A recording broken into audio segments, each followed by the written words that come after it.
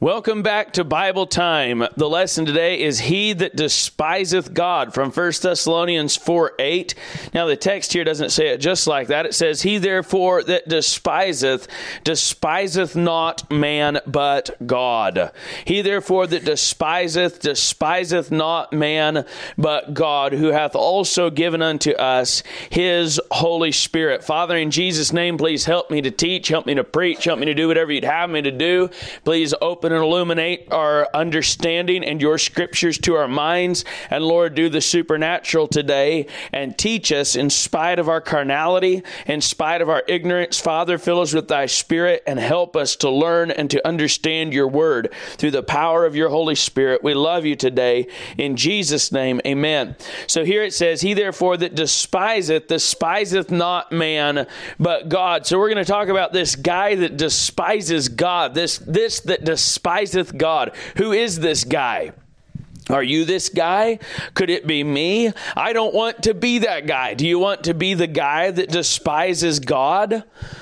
Do you want to be a guy that despises God? What does it mean to despise something? To despise something is to discount that person or that object, to scorn it, to think it unfit or unworthy of recognition, to belittle, to pass by, to overlook, to despise it. I may preach someday on what cities are these, my brother, from Hiram, whenever Solomon gave him those cities. But Solomon gave Hiram some cities, and he says, what cities are these, my brother? And he called them Kabul unto this day. And the name, I forget what the name means. I haven't studied it out in a while, but the name there, Kabul, is derogatory. And he said to Solomon, these cities are junk. He despised the gift that he had been given. He wasn't happy with it. He despised it, and he despised the gift from Solomon. I wonder what God thought of that, because Solomon was God's anointed, and Solomon had the blessing, and God had said, He that blesseth you, I will bless, and he that curseth you, I will curse. And here Hiram says, what cities are these,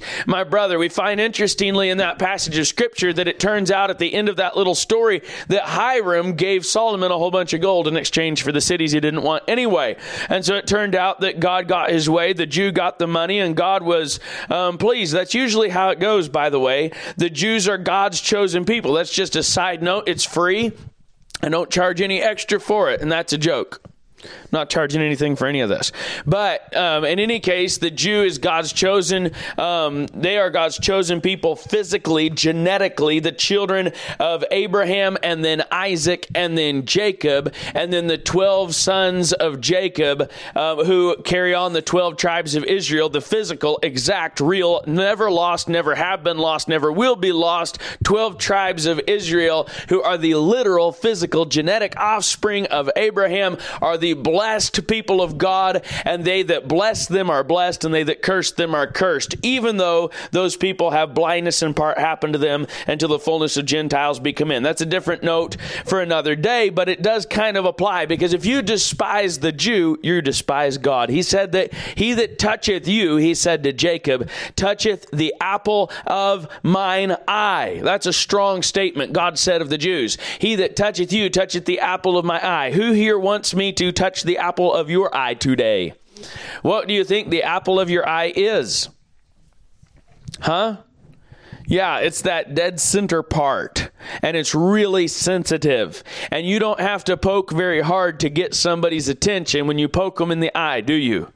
And God's saying, he that toucheth you, to Jacob, toucheth the apple of mine eye. We're going to look at this because God carries this over. The Gentile church, not the Gentiles, the Gentile church has been grafted into the branch out of David, the branch out of the root of Jesse. The Gentile church has been grafted in to the spiritual privilege and blessings of Israel, though not the physical promises that pertain specifically to the physical seed, but the spiritual promises and the spiritual blessings of Israel, the Gentile church has been grafted into. That's out of Romans 9, 10, 11. And boy, did we open a can of worms with all that we're not even going to get into today. Lord willing, we'll get to study that more another day, but that's just the raw, straight straight, basic, believe the Bible for what it says, accurate, rightly divided interpretation of Scripture. And anything else is junk and hogwash and trash. The church is not replacing Israel, cannot replace Israel.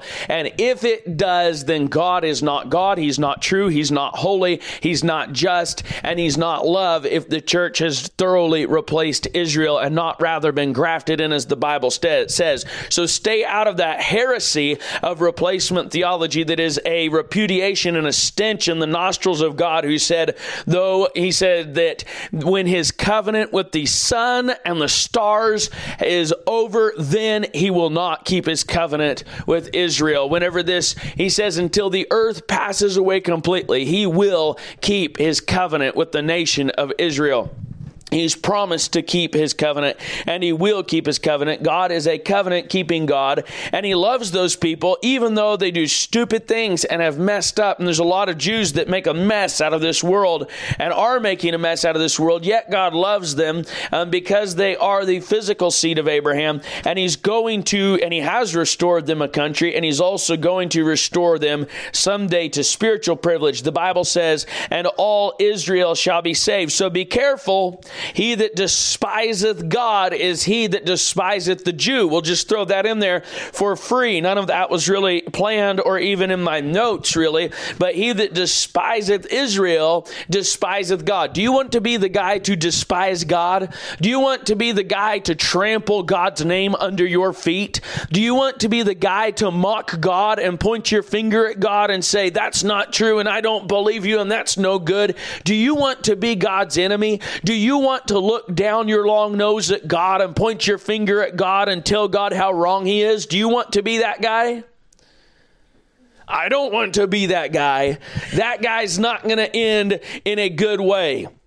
Proverbs 11:12. Proverbs has more about despising than any other book in the Bible by far. 1, 2, 3, 4, 5, 6, 7, 8, 9 references to despising in the book of Proverbs out of roughly 12 or 13 or something like that in the whole Bible. And here in Proverbs 11:12, he says, he that is void of wisdom despiseth his neighbor, but a man of understanding holdeth his peace. So he that is void of wisdom despiseth his neighbor, but a man of understanding holdeth his peace. The context there, the next proverb, a talebearer revealeth secrets, but he that is of a faithful spirit concealeth the matter. So you can despise your neighbor by running your mouth. You can despise your neighbor by shooting off your mouth and saying things that you shouldn't say about them, even if they're true. Be careful what you say about the Jew. Be careful what you say about Christ's church. Proverbs 13:13, whoso despiseth the word shall be destroyed, but he that feareth the commandment shall be rewarded. So we can learn in these contrasts what despising is. Despising is shooting off your mouth, running your mouth about something or someone. Despising here is ignoring and not fearing the commandment. So despising means not giving reverence, not giving honor to one to whom honor is due, not listening and obeying and heeding the commandment. Proverbs 14:2, and he that walketh in his uprightness feareth the Lord, but he that is perverse in his ways despiseth him. So someone that acts wickedly, does wicked deeds, is despising God. But he that walketh in his uprightness, he feareth the Lord. So the lack of fear and the lack of honor for God is a despising of God, and that lack of fear and lack of honor that leads to sin then despises God through sin, and God is despised by sin. When you sin, you might as well, listen to me today and pay attention, look right up here, you might as well take your fist and ball it up and shake it in the face of God when you choose to go and break His commandments and sin against His Bible. What a grievous offense this is. We asked the question at the beginning, who wants to despise God? Who wants to be that guy? Not me. Every time you sin against God, you are despising God. Let that sink in deep.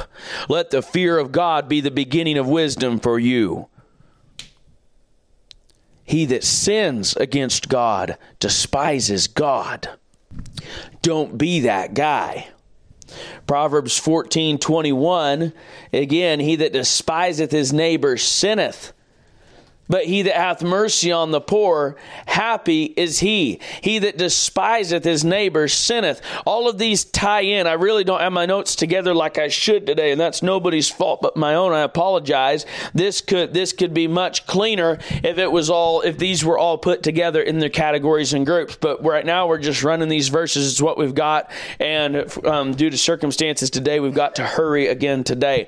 So Proverbs 15:20, a wise son maketh a glad father, but a foolish man despiseth his mother. A foolish man despiseth his mother. That foolish man. By the way, in typology, the Gentile church is the bride of Christ. The Jewish church is the bride of the Father in typology. And if you despise those institutions that God has made, the Jewish church of old that is in reproach right now today and is in chastening, or if you despise the Gentile church that today has spiritual privilege, you despise your spiritual mother in typology. It goes on here. He that refuseth instruction despiseth his own soul. So now we can see that you can despise your own soul. You can despise your mother. You can despise your neighbor. You can despise your father. You can despise God. You can despise others. You can despise the word of God, the commandment of God, the instruction of God. Here in verse 32, he that refuseth instruction despiseth his own soul. But here that he that heareth reproof getteth understanding. So then hearing is how to not despise, which gives you the direct contrast that not hearing is despising. If you will not listen, then you're despising. And that is the direct context of what this is saying. We can learn by inference. This is what despising is: not listening to, not honoring, not reverencing, not obeying one who is in authority, not listening, not hearkening, counting a unholy thing, counting a unneeded thing, overlooking, bypassing is despising. This is the Bible, defining the Bible. This is how you rightly divide the word of truth, how you interpret Scripture. You let the Bible define the Bible. Proverbs 19, verse 16, he that keepeth the commandment keepeth his own soul, but he that despiseth his ways shall die. You can despise your own ways. How do you do that? By not keeping the commandment. When you fail to keep the commandment, you despise your own ways, and thereby you despise God. Proverbs 30 and verse 17. The eye that mocketh at his father and despiseth to obey his mother, the ravens of the valley shall pick it out, and the young eagles shall eat it. Now go to Isaiah. So there is a curse on those that despise.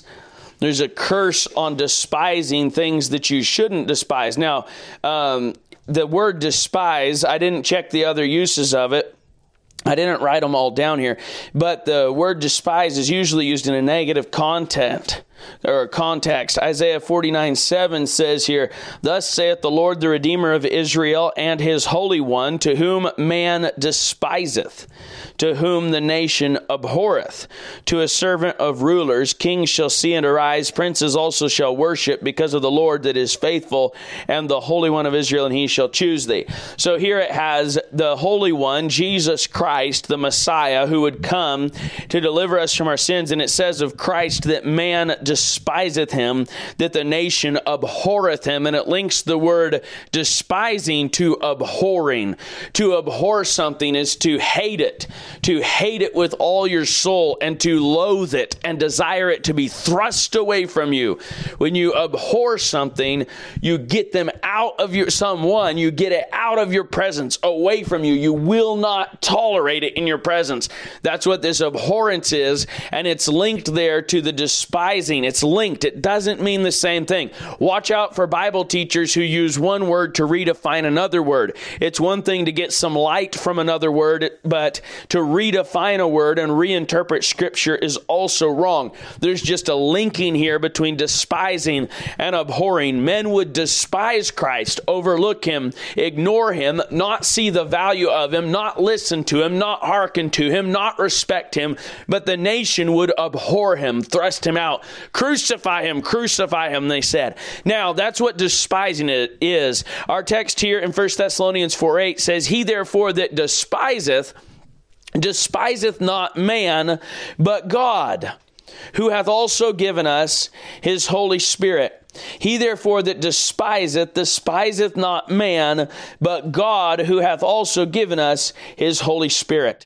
Now, this here is in the context of defrauding your brother, in the direct context, and that defrauding being in direct context, sexual immorality, but also as applies to any matter there in verse 6. So how you treat your brethren matters. God cares how you treat your brethren. If you despise your brethren, then God cares, and he's going to take notice because you are despising not man, but God. He therefore that despiseth, which is to discount, to scorn, to think unfit or unworthy of recognition, despiseth not man, but God. Now, you think you're upset with your brother. You think that you're getting angry with your brother. The reality is that you're actually upset and angry with God. And the third part here tells us why. You might say, how so? How come despising men means despising God? It says here in the third part of this verse, "Who hath given us his Holy Spirit?" God lives in your brothers and sisters in the Lord. God lives in your brothers and sisters in the Lord. Let's look at a few verses real quick that will give us some better idea of this and a better understanding of this concept in this verse. Matthew chapter 5 and verse 21. "Ye have heard that it hath been said by them of old time, Thou shalt not kill. But I say unto you," ye have heard that it was said by them of old time, "Thou shalt not kill, and whosoever shall kill shall be in danger of the judgment. But I say unto you that whosoever is angry with his brother without a cause shall be in danger of the judgment. And whosoever shall say to his brother, Raca, shall be in danger of the council. But whosoever shall say, Thou fool, shall be in danger of hell fire." So God here is laying down some very strict law that anyone that even calls his brother a fool is in danger of hell fire. You see, God's ways are not our ways. Man's ways are very different from God's ways. We think that there is all this extra room for hierarchies. We think that I have a right to think of myself more highly than my brother, or my brother has a right to think of him more highly than I.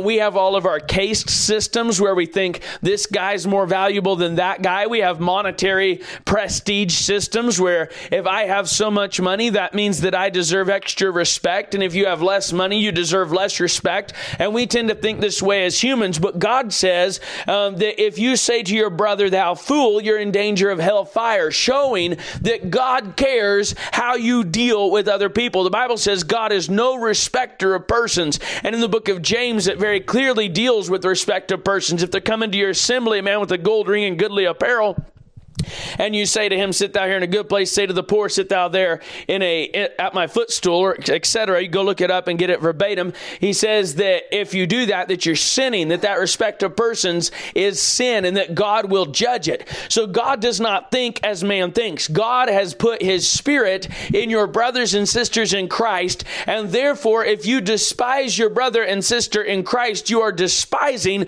the Holy Spirit of God that lives within them. God takes it very, very personally. Now, even a lost person was made in the image and likeness of Almighty God. That's what the Bible teaches of Adam and Eve in the Garden of Eden. And for you to despise, pass over, look down on, scorn, be irreverent to, disrespectful to your fellow man is to sin against Almighty God, because man was made in the image of God. But beyond that, for a brother and sister sister in Christ, this becomes exponential, because the brother and sister in Christ are not just made in the image of God, they are now the temple of the Holy Ghost, which we'll look at here in just a second. Chapter 5, verse 23 of Matthew says, if thou bring thy gift to the altar, and there rememberest that thy brother hath aught against thee, leave there thy gift before the altar, and go thy way. First be reconciled to thy brother, and then come and offer thy gift. Think of the absurdity of bringing a gift to the altar to offer to God, and as you're there kneeling at the altar, your brother is knelt at the other end of the same altar, and you're mad at him, and he's mad at you. And the Bible says that Christ lives in the believer. Jesus said, we will come unto him and make our abode with him, speaking of the believer, saying that the Father would come with Christ and make his abode in that believer, and that the Holy Spirit of God would be sent to live within that believer. So that brother in Christ who's across the altar from you is indwelt with the triune Godhead. The very God that you say that you worship is living in that brother. And you're sitting there trying to offer a gift to God while you despise God's other servant who is right there with God living in him. And while you frown and wrinkle your nose and point your finger and judge that other brother unjustly, you are pointing your finger at the same time at God who lives in him. This is the whole reason that he that despiseth not man, but God. Now he says here, leave there thy gift before the altar, and first go thy way, first be reconciled to thy brother, then come and offer thy gift. Get right with your brother, then come and offer thy gift. Go to the book of John and chapter 15. In chapter 14, verse 26, Jesus has introduced us to the Comforter, which is the Holy Ghost, who he would send. He says, it's needful for you that I go away. He said, you're going to grieve over it, you're going to sorrow, but I will send you another Comforter. He says, but the Comforter, which is the Holy Ghost, whom the Father will send in my name, he shall teach you all things, and bring all things to your remembrance, whatsoever I have said unto you. So this Comforter, the Holy Ghost, is promised to come. Chapter 15, he commands in verse 12, this is my commandment, that ye love one another as I have loved you. Now, Jesus loved us so much that he died on the cross for our sins. If Jesus loved me so much, he died on the cross for my sins, and you look down your long nose at me and despise me, you are despising the object of Christ's adoration and suffering and death. The Bible says that for the joy that was set before him, he endured the cross, despising the shame, and is set down at the right hand of the Majesty on high. Jesus Christ loves you. And if I judge you unjustly, if I am angry with you without a cause, if I call you a fool, I am calling the object of my Savior's dying love and resurrection power to save from the grave an unholy thing and an unjust thing, and I'm despising the object of my Savior's love. Not to mention the fact that my Savior lives within you, and therefore by inference, not on purpose, not directly, but by inference, I am despising the Savior. If you are walking down the road and you're walking with your mommy, let's say that we have a young man here today and he's walking with his mommy down the street, and he's walking along and another boy comes up. Let's say he's about a 12-year-old boy, and he comes up with a stick and he says, you stupid old lady, I'm going to beat you with this stick. What would you do? You'd beat him up. That would be a holy and just and righteous response to that situation. Now, we just lost a lot of people in the online audience. I know that.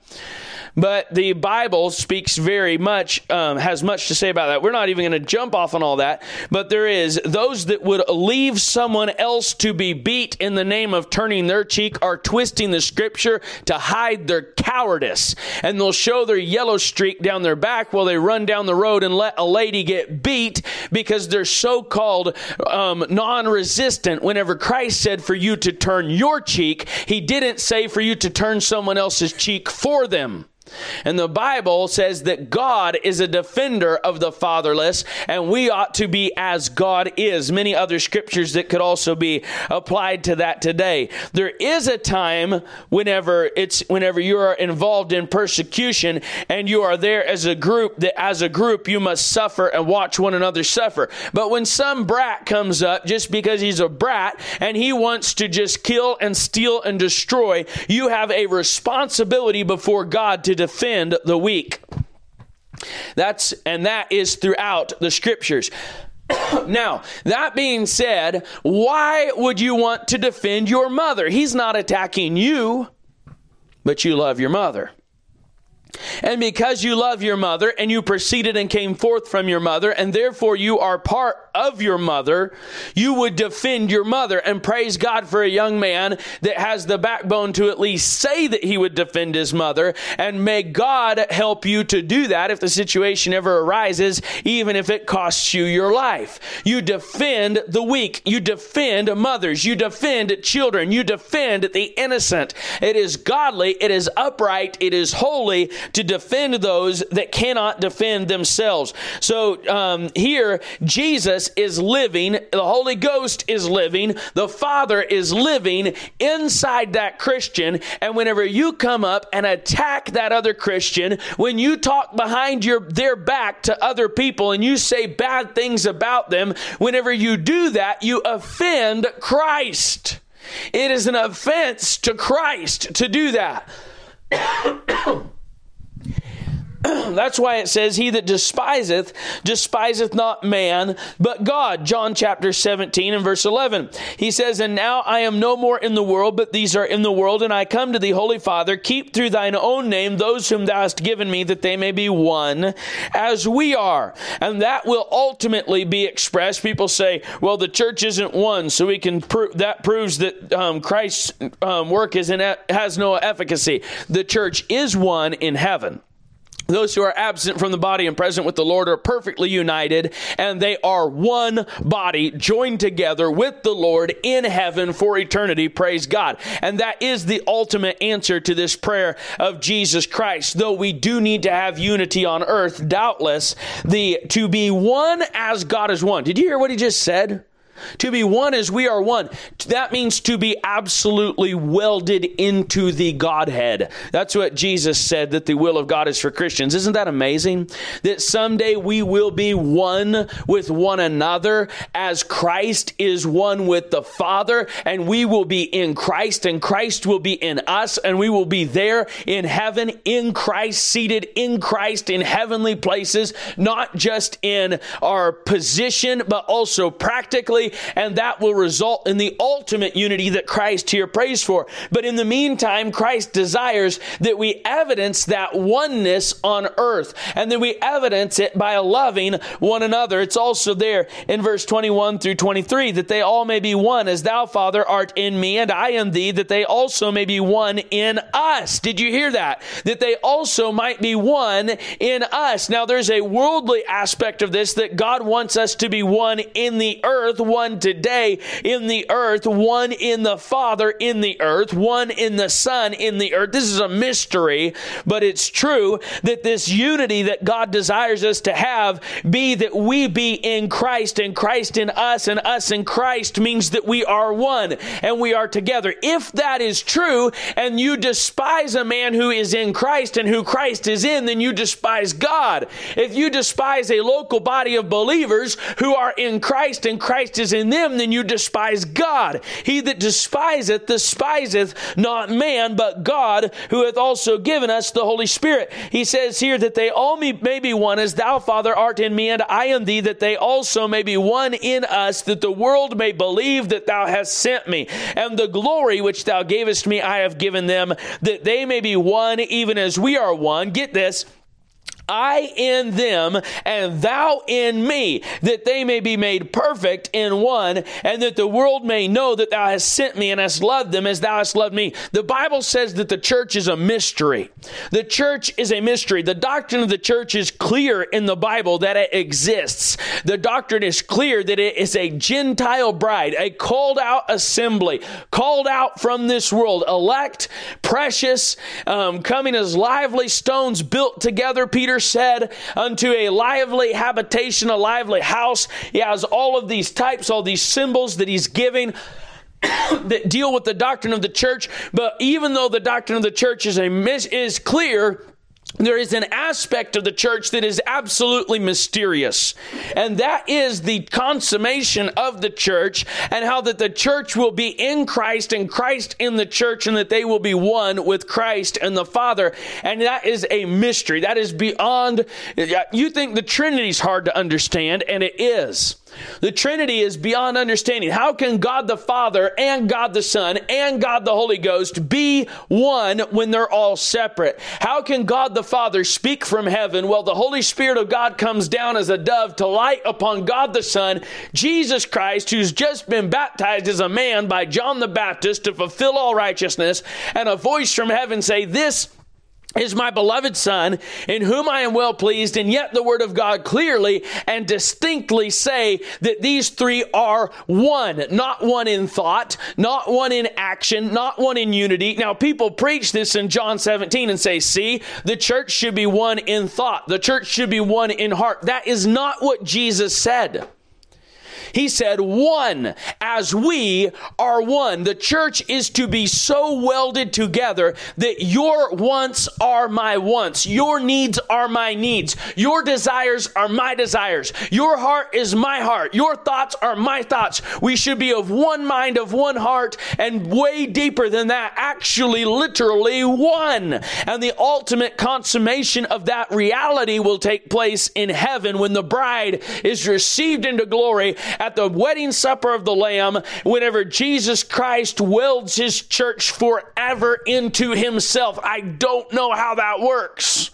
It'll be holy, it'll be precious, it'll be glory, it'll be wonderful. And when that happens, there will be no sin, there will be no suffering, because when we see him, we will be like him as he is. Hallelujah. And that is the blessed hope that the church has, the blessed hope that we look forward to. Eternal life in our sin-cursed bodies would be eternal death. That's what the lost get. They get resurrected in their sin-cursed bodies, and then they get cast into eternal death, an eternal sentient suffering in the lake of fire, according to the Word of God. The main text on that, though there are dozens and dozens and dozens of texts, is the second to last chapter of Revelation, verse 11. I believe it's Revelation 20. That's right. Revelation 20, verse 11 through the end of that chapter deals with that. You can look at it in your own, on your own. Now, he wants us to be one as he is one. Go to 1 Corinthians 6:19. Let's look at how your body is a temple of the Holy Ghost. This verse has come up several times in our recent studies, and it may continue to come up. 1 Corinthians 6 and verse 19 here. What? Know ye not that your body is the temple of the Holy Ghost, which is in you, which ye have of God, and ye are not your own? For ye are bought with a price. Therefore glorify God in your body and in your spirit, which are God's. Now the Bible says it doth not yet appear what we shall be. That's in 1 John. I don't know if we'll get there today or not. But he says that when we see him, we shall be like him. And here it says you're bought with a price. You look across the aisle and you see an overweight man sitting there with crumbs on his shirt from the fellowship meal. And he's got food stuck in his mustache. And he looks tired and he's falling asleep while the pastor's preaching. He's got grease on his knuckles. He's unkept and messy and dirty. And you look over there and you see that man and say, that does not look like God at all. But it will. If he's a believer in the Lord Jesus Christ, he will. God will change this vile body and make it like unto his own glorious body, the Word of God says. So what we see is not what will appear. When you look around the church, what you see with your eyes is not what God sees. God sees through the lens of the blood of Jesus Christ. You see through human vision. And we need to get God's sight. Because what happens is we look through human insight and human understanding, and we see human error, we see human problems, we see human shortcomings, and God looking down from heaven sees through the lens of the blood of Jesus Christ, and he says, thou art beautiful, O my love, as Tirzah, comely as Jerusalem, terrible as an army with banners. Turn away thine eyes from me, for they have overcome me. And God Almighty is in love. They say love is blinding. In this case, that's also true. God's vision is blinded by the blood of Jesus Christ from seeing our sins. That's the work, the propitiatory, sacrificial work of Jesus Christ on the cross of Calvary, where he died for all the sins of all mankind, is then applied to those only who believe on the Lord Jesus Christ. And then Jesus Christ intercedes the Father, and the Father sees the blood. He doesn't see your sins, he sees the blood. But when you see your neighbor's sins and despise your neighbor, and fail to see God in your neighbor, you despise not man, but God. Don't be that guy. 1 Corinthians 8 and verse 12. It says here, and through thy knowledge shall thy weak brother perish, the weak brother perish, for whom Christ died. This is a different context, speaking of eating meat sacrificed to idols, not studying that right now, but we can take an application here. But when ye sin so against the brethren, and wound their weak conscience, ye sin against Christ. Therefore, this would be a form of despising your brother, sinning against their weak conscience. So here he said, when ye sin so against the brethren, ye sin against Christ. And that is the application that we can take away. To sin against your brother is to sin against Christ. 1 Corinthians 10 and verse 30, he says, for if I by grace be a partaker, why am I evil spoken of? Speaking of Christian liberty. Again, we're not studying that. We're just taking an application here. He says, why am I evil spoken of for which I give thanks? Whether therefore ye eat or drink or whatsoever ye do all to the glory of God. Give none offense, neither to the Jews nor to the Gentiles, nor to the church of God, even as I please all men in all things, not seeking mine own profit, but the profit of many, that they may be saved. Now that pleasing all men in direct context deals with salvation. So if you're pleasing all men, if you're a people pleaser that lets people go to hell and doesn't warn them, you have excluded yourself from what this is saying, because he says, I seek not mine own profit, but the profit of many, that they may be saved. This pleasing all men is for the purpose of their salvation, and it has to do also with preaching the gospel and telling them that they are in need of a Savior to flee from the wrath to come. But this pleasing all men applies today to our study, that he that despiseth God. And it has to do with salvation. Romans 14 deals here with the weak brother as well. Him that is weak in the faith receive ye, but not to doubtful disputations. This, we could do the whole chapter on this and it would apply. Now, I do need to throw in something here. A doubtful disputation is not a subject. It is an argument. A disputation is an argument. We'll just throw that in for free. The doubtful part means that the subject matter is neither here nor there. It's not really got a whole lot of evidence on either side. What we're told here to avoid is not the subject matter, but the argument over the doubtful subject matter. In any case, that was for free. Him that is weak in the faith receive ye, but not to doubtful disputations.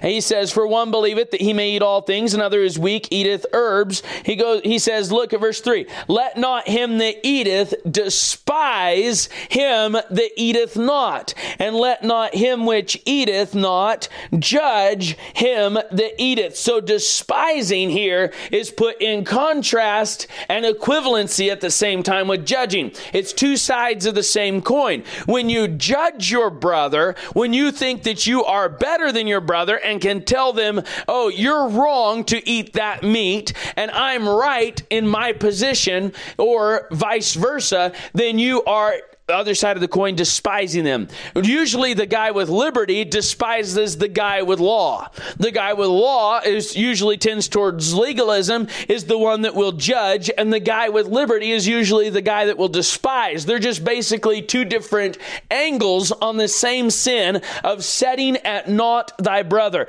He says in verse 4, who art thou that judgest another man's servant? To his own master he standeth or falleth. Yea, he shall be holden up, for God is able to make him stand. Look at verse 10. But why dost thou judge thy brother, or why dost thou set at naught thy brother? So there, that setting at naught thy brother is the direct equivalent of despising. And he says, why do you judge, and why do you set at naught? For we shall all stand before the judgment seat of Christ. For it is written, as I live, saith the Lord, every knee shall bow to me, and every tongue shall confess to God. So then every one of us shall give account of his own self, of himself to God. Now, he says here, we got to keep moving. We got to keep trucking.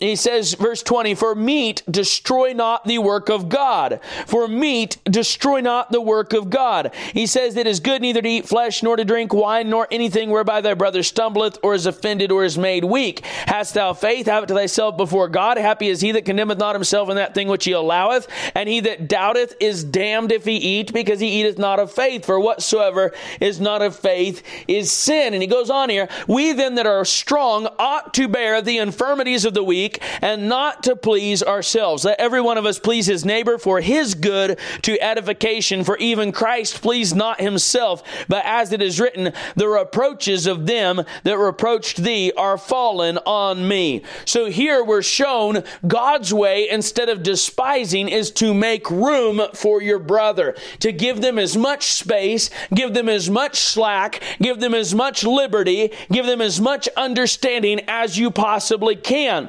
Now, man's way might be to make extra rules for your brother. You look over there and see him that is weak. You see a weak Christian that doesn't know everything that you know. So now we have to make a bunch of rules for church membership, and you can only be a full-fledged member of our church if you keep all of these rules. That is despising. Now, again, legalism tends towards judging. License tends towards despising. You get somebody that's mixed up in license, they're more likely to despise than someone in legalism who will rather level the gavel of their own judgment against the person and try and judge the person before the time. Go to Psalm 52, verse 16. And we got to keep moving because we still have several scriptures to go over before we finish our study on despising today. Psalm 52, Lord, help me to rightly divide the word and not substitute my opinions for your instruction, Father. Help me, Lord, and lead me in Jesus' name, amen. Why boastest thyself in mischief, O mighty man? The goodness of God endureth continually. Thy tongue deviseth mischiefs like a sharp razor, working deceitfully. Thou lovest evil more than good, and lying rather than to speak righteousness. Selah. This is Psalm 52. And I got the wrong psalm, but boy does it apply. This one here, he's speaking of devising mischief, loving evil more than good, lying rather than to speak righteousness. And this is despising. The psalm I was looking for was Psalm 50. That's the actual one that I was looking for. Psalm 50 and verse 16. But unto the wicked God saith, what hast thou to do to declare my statutes, or that thou shouldest take my covenant in thy mouth? Seeing thou hatest instruction, and castest my words behind thee. When thou sawest a thief, then thou consentest with them, and hast been partaker with adulterers. Thou hast given thy mouth to evil, and thy tongue frameth deceit. Thou sittest and speakest against thy brother. Thou slanderest thine own mother's son. These things hast thou done, and I kept silence. Thou thoughtest that I was altogether such an one as thyself, but I will reprove thee, and set them in order before thine eyes. Now consider this, ye that forget God, lest I tear you in pieces, and there be none to deliver. Whoso offereth praise glorifieth me, and to him that ordereth his conversation aright will I show the salvation of God. That's some strong speech from the Lord. That is some strong speech from the Lord. Now consider this, ye that forget God, lest I tear you in pieces. And he says it to these that speak against thy brother and slander thine own mother's sons. Hebrews chapter 10, having a high priest over the house of God, let us draw near with a true heart and full assurance of faith, having our hearts sprinkled from an evil conscience and our bodies washed with pure water. Let us hold fast the profession of our faith without wavering, for he that is faithful that promised, and let us consider one another to provoke unto love and to good works. Verse 25, not forsaking the assembling of ourselves together as the manner of some is, but exhorting one another, and so much the more as ye see the day approaching. Now this here, as he's exhorting us to not forsake the assembling of ourselves together, he's speaking of despising. When you say, there's nothing at that church but a bunch of hypocrites. I haven't got any time for them. I can worship God in my boat on the lake better than I can in that house of hypocrites. If you're talking about a false demonic Baalistic church that names the name of Christ but does not obey the word of God at all and is not truly the bride of Christ, then you may be safe and you may be right. But if you utter those kinds of things against the church of the living God, no matter how carnal she may appear at the time, you are in trouble with God. He that despiseth, he therefore that despiseth not man, but God, who hath also given unto us the Holy Spirit. It says here in verse 26, for if we sin willfully after that we have received the knowledge of the truth, there remaineth no more sacrifice for sins, but a certain fearful looking for of judgment and fiery indignation which shall devour the adversaries. He that despised Moses' law died without mercy under 2 or 3 witnesses. Of how much sorer punishment, suppose ye, shall he be thought worthy, who hath trodden under foot the Son of God, and hath counted the blood of the covenant wherewith he was sanctified an unholy thing, and hath done despite unto the Spirit of grace. That means has done that which is despiteful to the Spirit of grace. What a serious warning is given to us here in the Word of God. These that run out on church and they've got no time for church and they say that they're saved are in for a shock at Judgment Day. You're going to bust hell wide open. There's nothing left for you but a certain fearful looking for of wrath and fiery indignation that shall devour the adversaries. This is that despising. He that despiseth not man, but God. Here, let's look at a few verses in 1 John chapter 2 and verse 9. We got to move. The Lord knoweth how, or let's hear, that's 2 Peter. Moving on. Lord, help me today. 1 John 2:9. He that saith he is in the light and hateth his brother is in darkness even until now. He that loveth his brother abideth in the light, and there is none occasion of stumbling in him.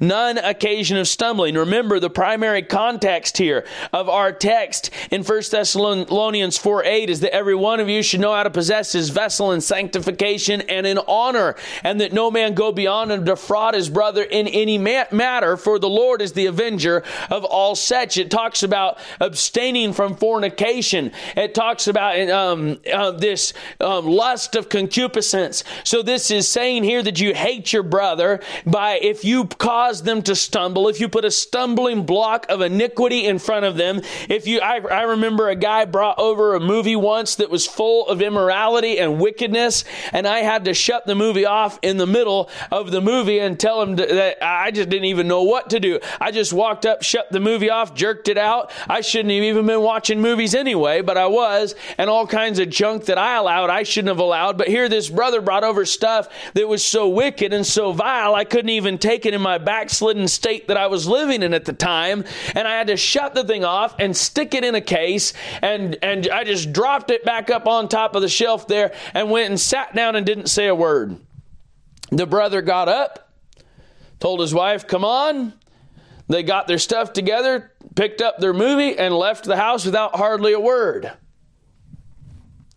The fact of the matter is that whenever that man brought that trash into my home, he was expressing demonic, devilish hatred for me and for my family.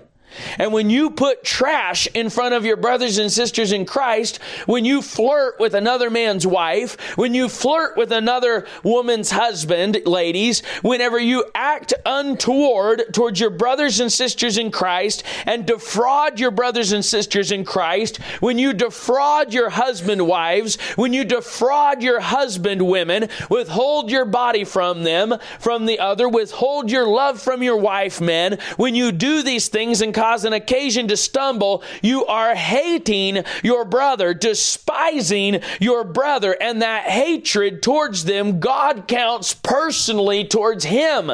He that despiseth not God, or not man, but God, who also hath given us his Spirit. It says, he that loveth his brother abideth in the light, and there is none occasion of stumbling in him. But he that hateth his brother is in darkness, and walketh in darkness, and knoweth not whither he goeth, because the darkness hath blinded his eyes. Look at verse 19. They went out from us, but they were not of us. For if they had been of us, they would no doubt have continued with us. But they went out from us, that they might be made manifest that they were not all of us. These that despise the church and throw the bride of Jesus Christ behind their backs despise the bridegroom. So we'll go on to chapter 3. Beloved, now are we the sons of God, in verse 2. And it doth not yet appear what we shall be, but we know that when he shall appear, we shall be like him, for we shall see him as he is. And every man that hath this hope in him purifieth himself, even as he is pure. This is that your brother is not what he will be. You must learn to see your brothers and sisters in Christ. We call them brothers and sisters in Christ, but do you see them as in Christ? He says in verse 14 of chapter 3, we know that we have passed from death unto life because we love the brethren. He that loveth not his brother abideth in death. Whosoever hateth his brother is a murderer, and ye know that no murderer hath eternal life abiding in him. Hereby perceive we the love of God, because he laid down his life for us, and we ought to lay down our lives for the brethren. And then it goes on, but whoso hath this world's goods and seeth his brother have need and shutteth up his bowels of compassion from him, how dwelleth the love of God in him? My little children, let us not love in word, neither in tongue, but in deed and in truth. Again, the applications are bountiful. Here he makes the application to one that is in need, and whether or not you deal with him appropriately. If you do not take care of your needy brethren in the Lord, then you are defrauding them. We looked at all those applications earlier when we talked about defrauding, and that defrauding translates into despising. So let's keep going. 1 John 4 and verse 7, it says, Beloved, let us love one another, for love is of God, and everyone that loveth is born of God and knoweth God. He that loveth not knoweth not God, for God is love. In this was manifested the love of God toward us, because that God sent his only begotten Son into the world that we might live through him. Herein is love, not that we loved God, but that he loved us and sent his Son to be the propitiation for our sins. Beloved, if God so loved us, we ought also to love one another. No man hath seen God at any time. If we love one another, God dwelleth in us, and his love is perfected in us. Hereby know we that we dwell in him, and he in us, because he hath given us of his Spirit. So it's saying you have not seen God, but you have seen your brother. And then we get down here to verse 20. If a man say, I love God, and hateth his brother, he is a liar. For he that loveth not his brother whom he hath seen, how can he love God whom he hath not seen? If you cannot love your brother, who is the temple of the Holy Ghost, who the triune Godhead has taken up abode in, you are a liar when you say that you love God. That's what the Bible's saying. That's why the Bible says, he therefore that despiseth not men, but God, who hath also given us his Holy Spirit. Chapter 4 and verse 20 there is a very powerful verse. We'll read it again, and then we're going to move to our final verse, Lord willing. If a man say, I love God, and hateth his brother, he is a liar. For he that loveth not his brother whom he hath seen, how can he love God whom he hath not seen? Luke chapter 10 and verse 16. And the 70 returned again with joy, saying, Lord, even the devils are subject unto us through thy name. But before they went out, he says there, he that heareth you, heareth me, and he that despiseth you, despiseth me, and he that despiseth me, despiseth him that sent me. Now, this can be abused. We're not going to take time. We're going to close this thing out. But whenever a so-called Christian is sinning and then uses these kinds of texts to say that you cannot take biblical action against them or to keep from companying with them, as the Bible clearly commands us to in 1 Corinthians, that's a wresting of Scripture. This is applying to the church that is following God, not the false church, not the satanic church, not the church that is in judgment because they are disobeying God and refusing to obey the Word of God. This is applying this application of hearing. Specifically, he that heareth you heareth me, and he that despiseth you despiseth me, and he that despiseth me despiseth him that sent me, applies to the church that is obedient to God. Now, some of you would say, well, there's no church that's obedient to God, so I absolve myself right there. What is it to be obedient to God? We're to keep his commandments, the Bible says. And in John, he says, this is his commandment, that you believe on him whom he hath sent, his Son, Jesus Christ. Believe on the Lord Jesus Christ. The commandment to the church of our day that represents our church age that we are in, our period of the church age, is that of Laodicea, and he commands us to repent. Listen, a church that is repenting, trying hard to follow God, trying to be obedient to the Word of God. If you despise them, you despise God. Preacher shows up at your door, knocks on it. You don't want to listen. You think I'm a thing of no worth, no account. You despise God. But the application, the primary application in its context, deals with defrauding your brethren, entering into fornication, illicit relationships within the church house. God cares how you deal with one another. You young people here, listen to me. Whenever you're looking for a spouse, it matters how you deal with your brother or sister in Christ who God brings your way. You better not despise them. You better not defraud them. You better not commit fornication. You despise God if you do. Father, in Jesus' name, please help us to understand the weight of this and to not be that guy. We don't want to be that guy, Lord. We want to be right with you. We ask you this in Jesus' name for grace and power to be right with you. In Jesus' name, amen.